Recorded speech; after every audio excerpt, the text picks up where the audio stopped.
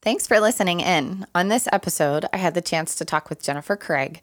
She's an online connection that I met through a Facebook group called Cancer Fighting Princess.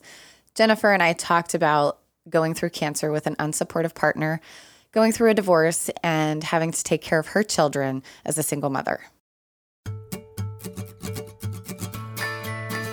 Welcome to Behind the Pink Ribbon, where we share stories, information, and other content related to breast cancer.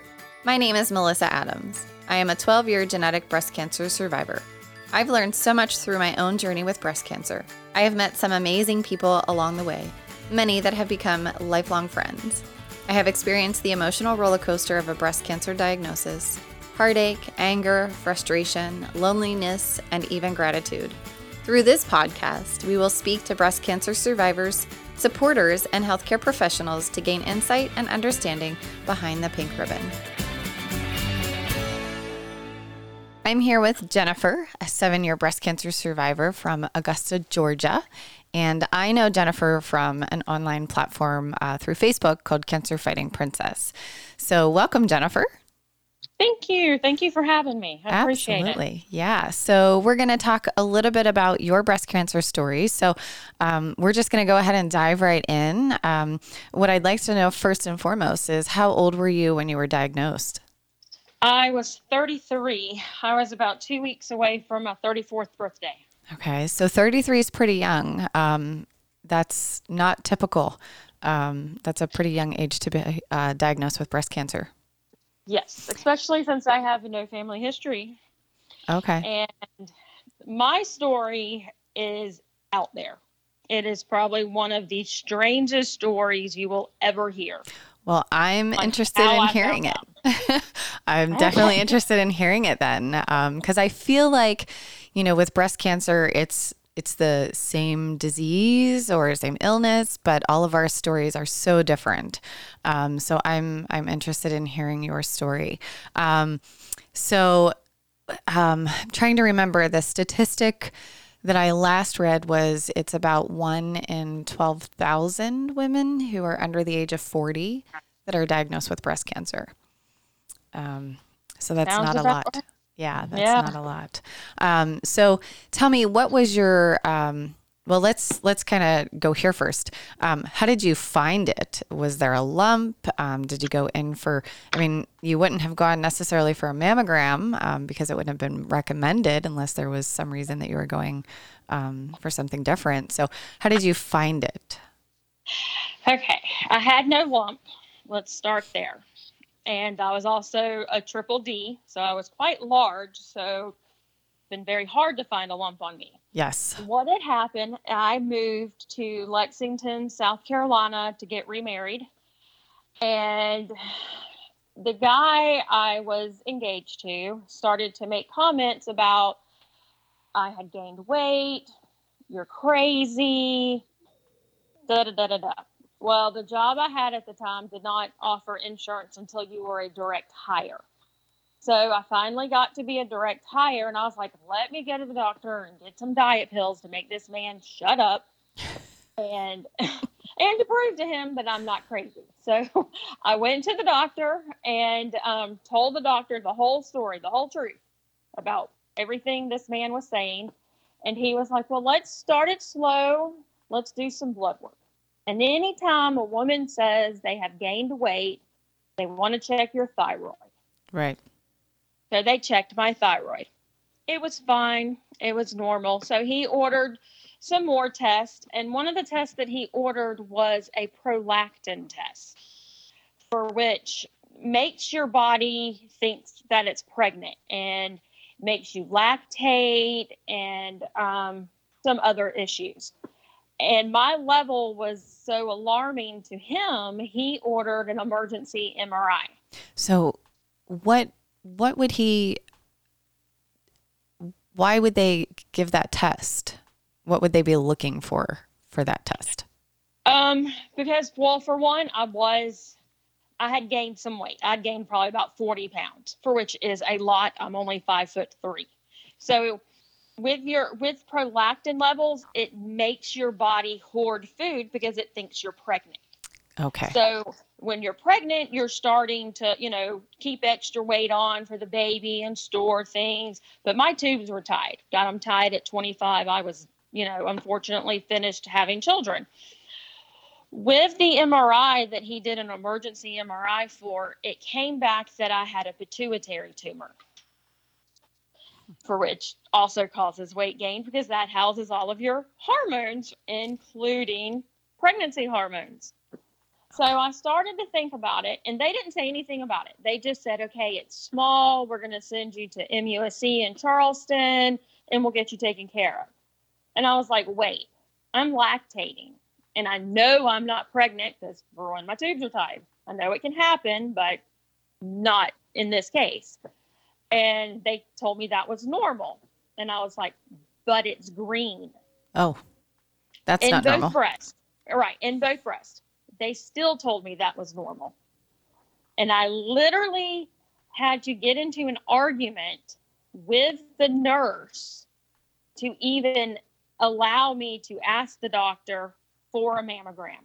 She kept telling me I was too young, that I had no family history, that insurance would not cover it. She gave me every excuse in the book not to ask the doctor to order a mammogram. And I flat out refused to leave their office until I got the order. Good for you. I knew something was wrong. I could feel it. I know my body. I was tired all the time. I just, I felt off. Right. I was not going to take no for an answer. I didn't care if insurance didn't pay for it. I would cover it. Not a big deal. You can make payments on these things nowadays. Absolutely. So that, don't tell me I'm too young. You're never too young for anything.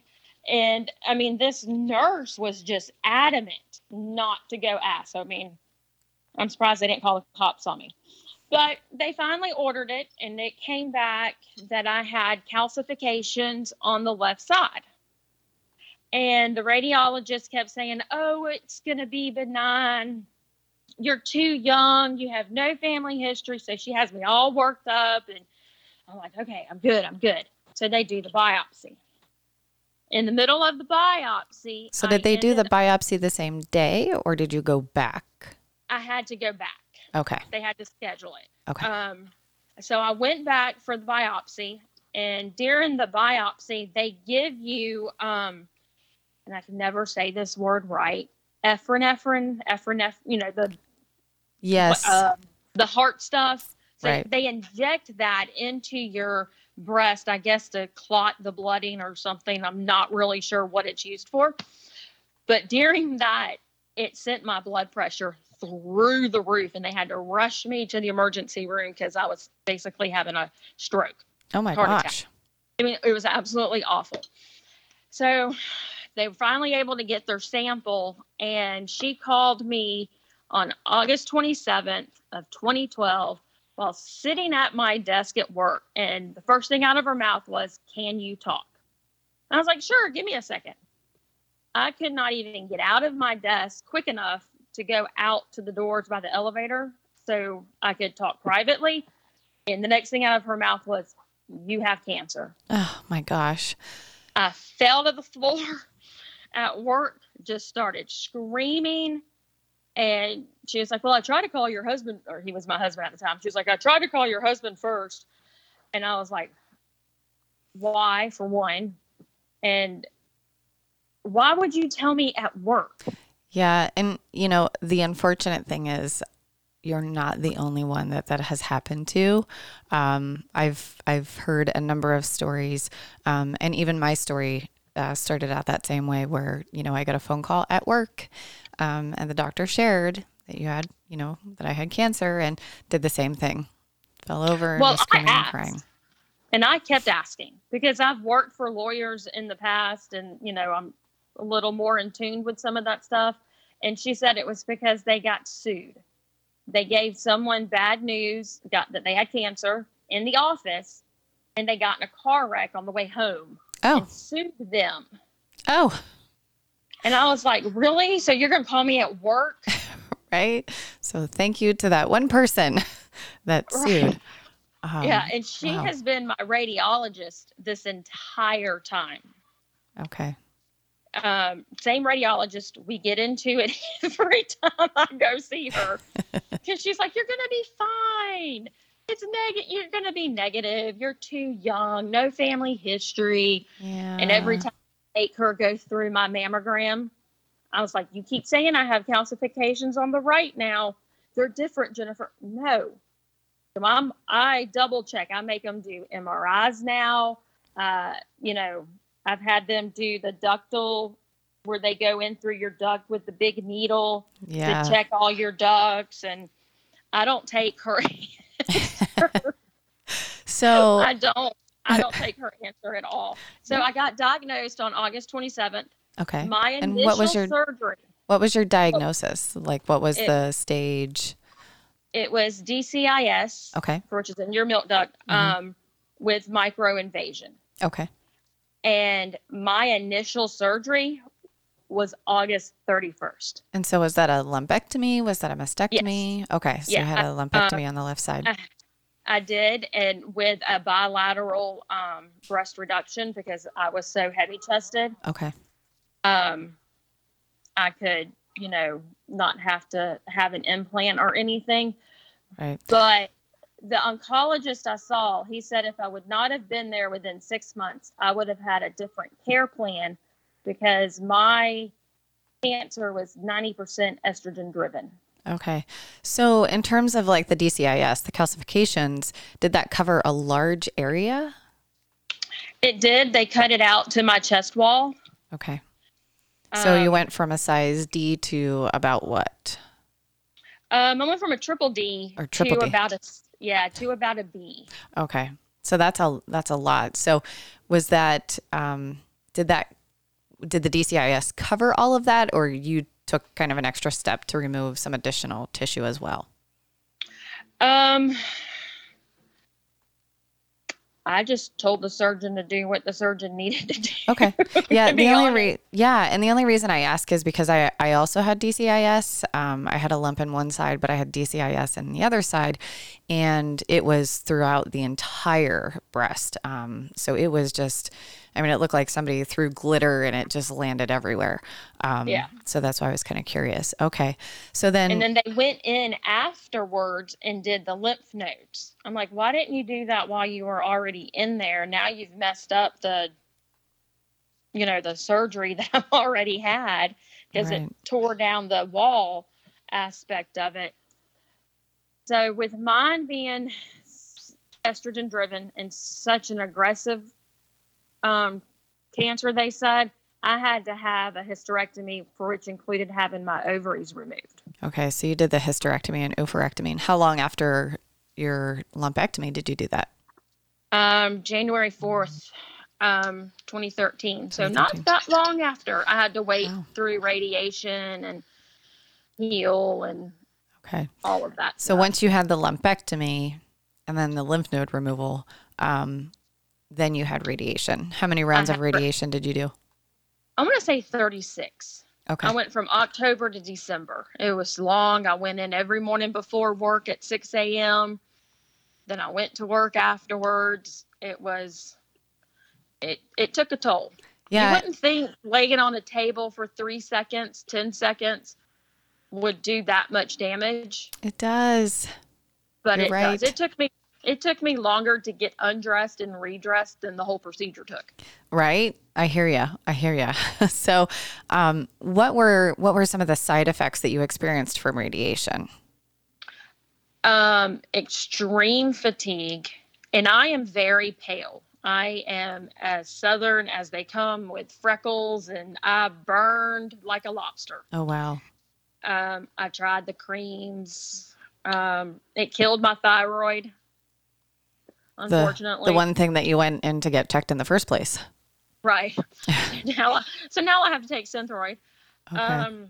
I think the fatigue from it all and just the stress, and it took its toll. It still does. I'm still not 100% back up to my energy level. I feel that like I was prior.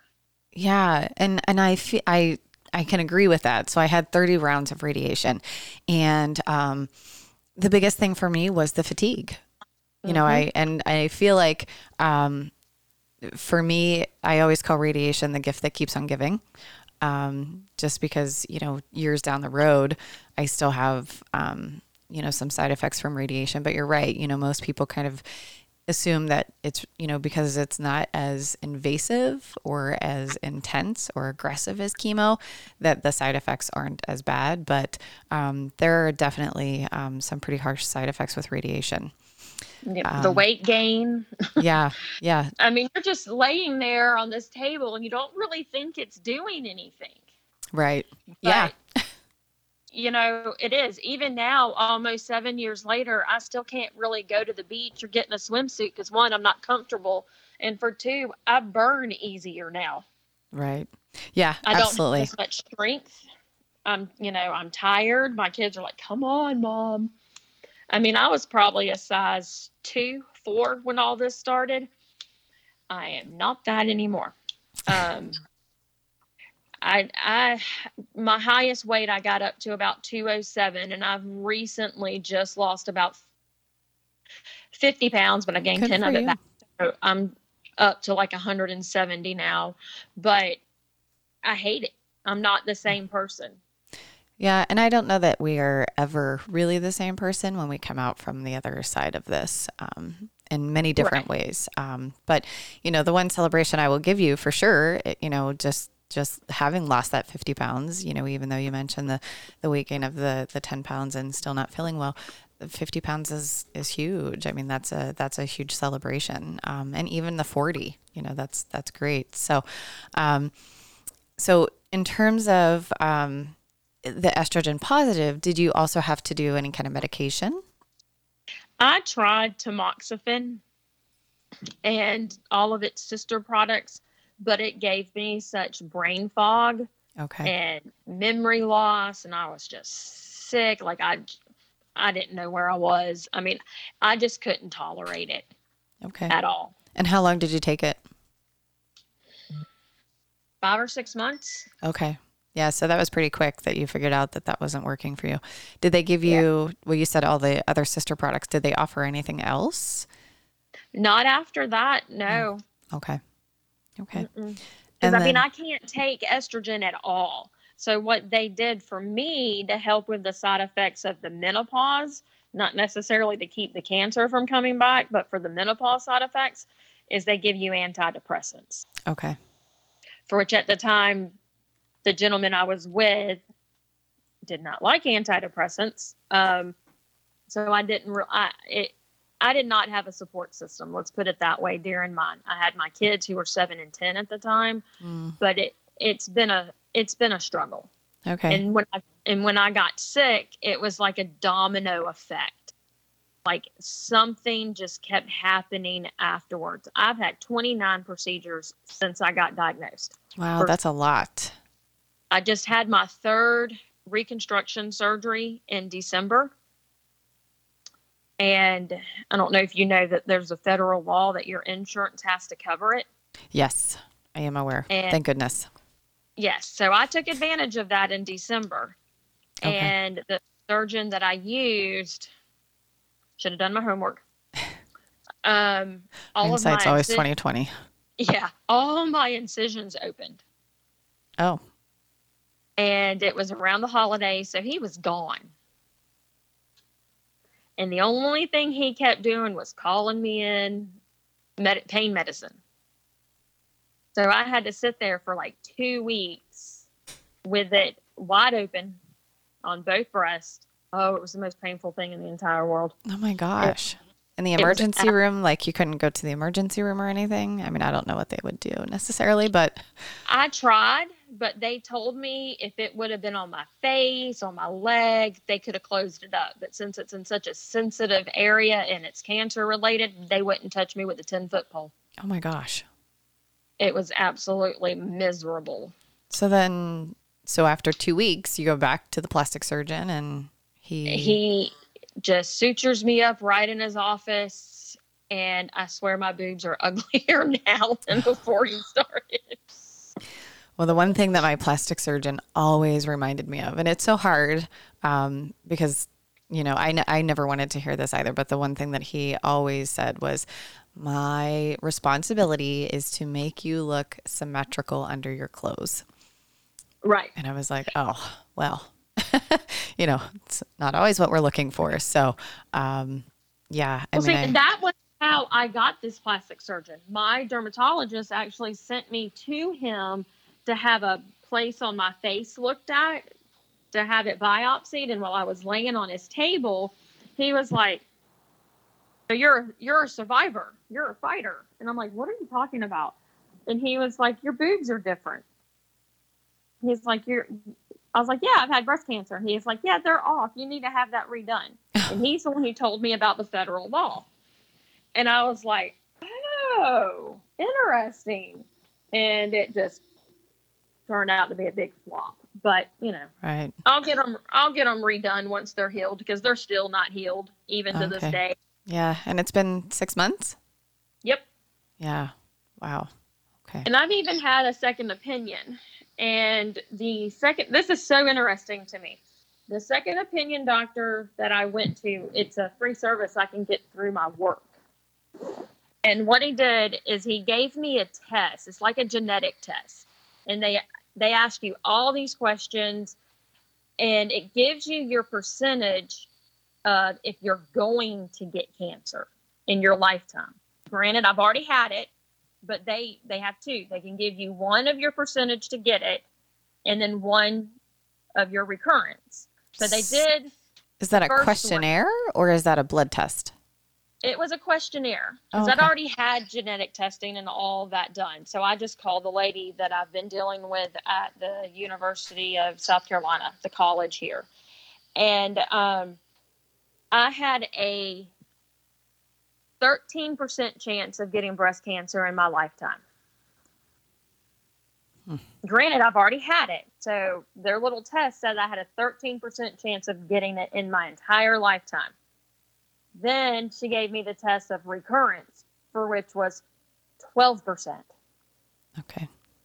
Because the second opinion doctor did not want me to have to go through another reconstruction if I should just go ahead and have a mastectomy and go from there.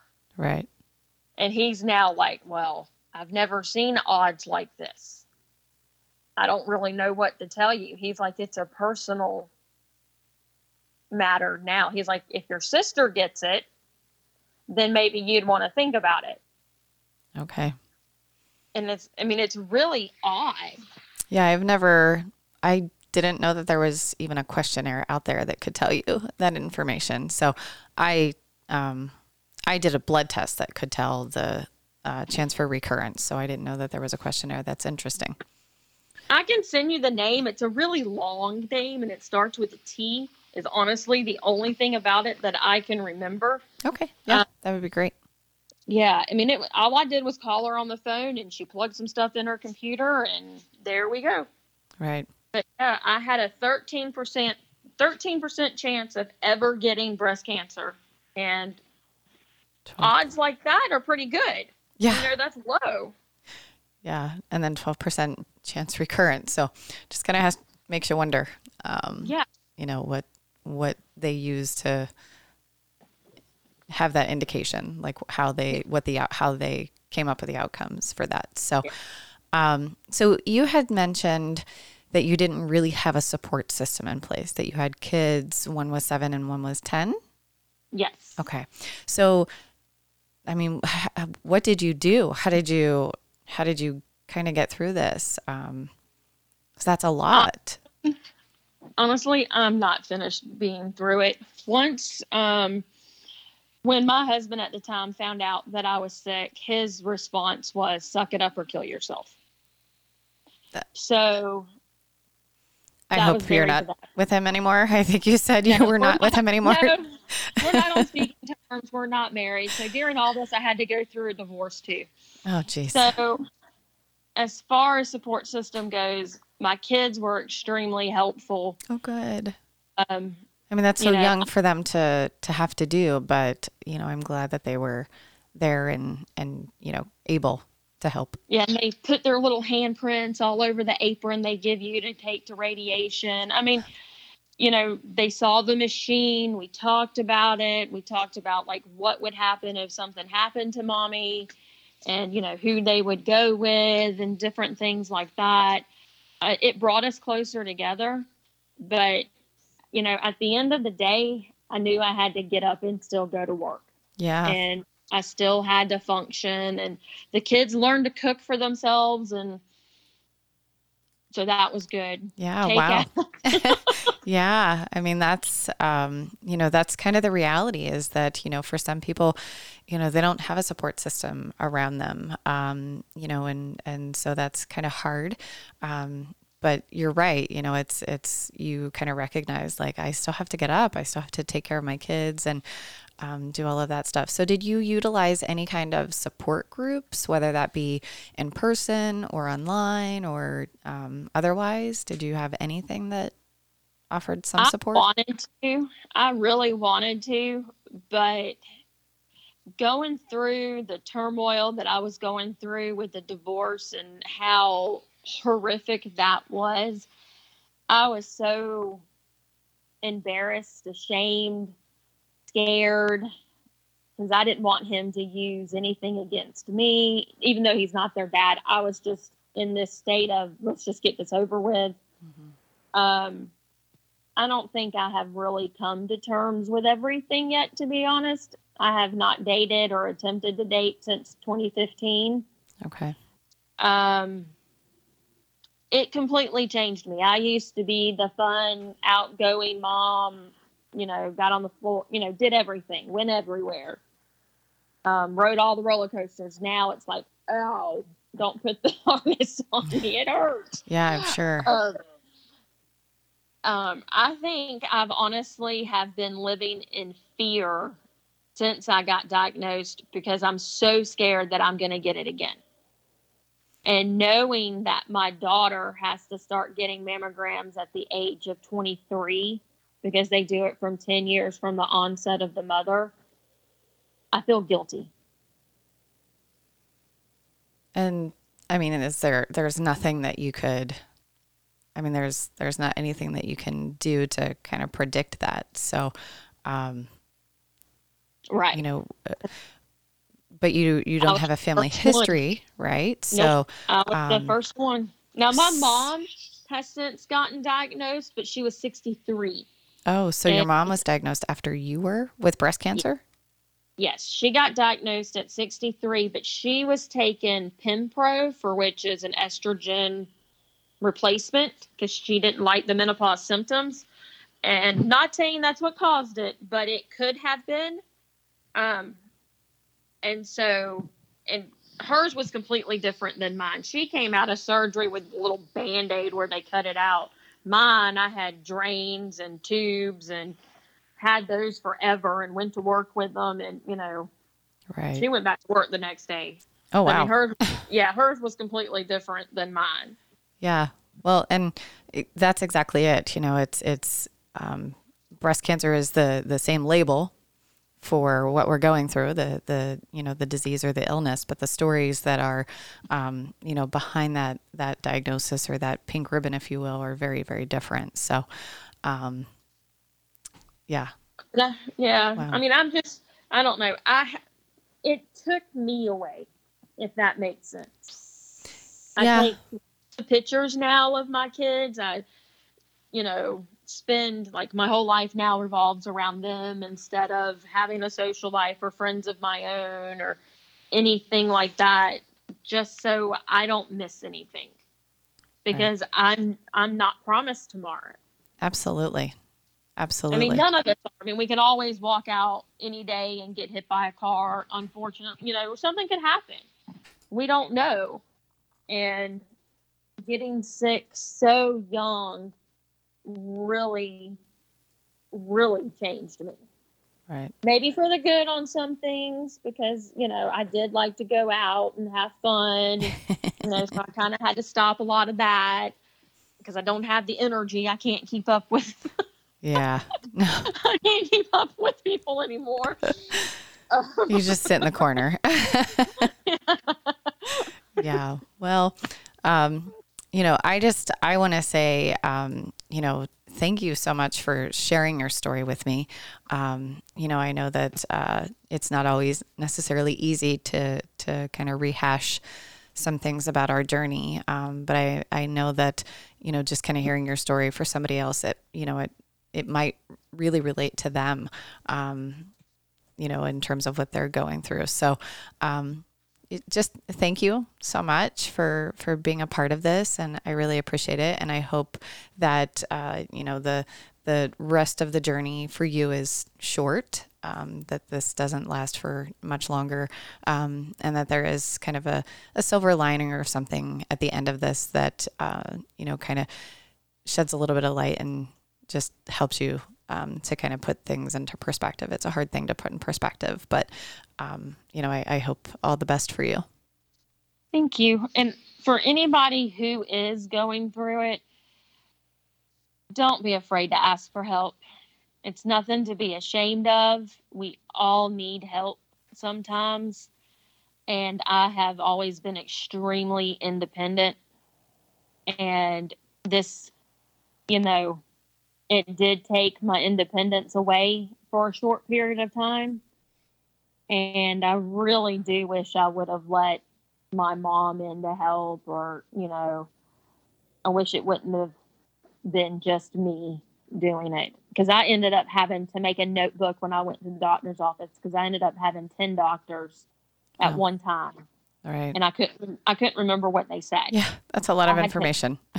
Yeah, they were all divided. I had to make notes every time I went. Let people in. People understand more now. They're more open. Yeah, that's a great piece of advice for, anyone that's newly diagnosed, or even just anyone in general that might be going through this. Anyone who's just going through anything, not even just cancer, because my cancer really did set off this new depression that I did not know existed. Mm-hmm. And it's nice to know that people care and that they genuinely do want to help. You may not have to tell them your whole story, but if you're struggling, there's people to help. Absolutely. There really is. Well, thank you for sharing that. Thank you, for offering that piece of advice. So, all right. Well, we're going to go ahead and wrap it up here. But again, thank you so much for being a part of this, for being so willing to share your story. And thank you for asking. I enjoyed it. Absolutely. Thank you for listening to this episode of Behind the Pink Ribbon. Don't forget to rate, review, and subscribe. If you or anyone you know would be interested in sharing your story, please send an email to podcast@behindthepinkribbon.com.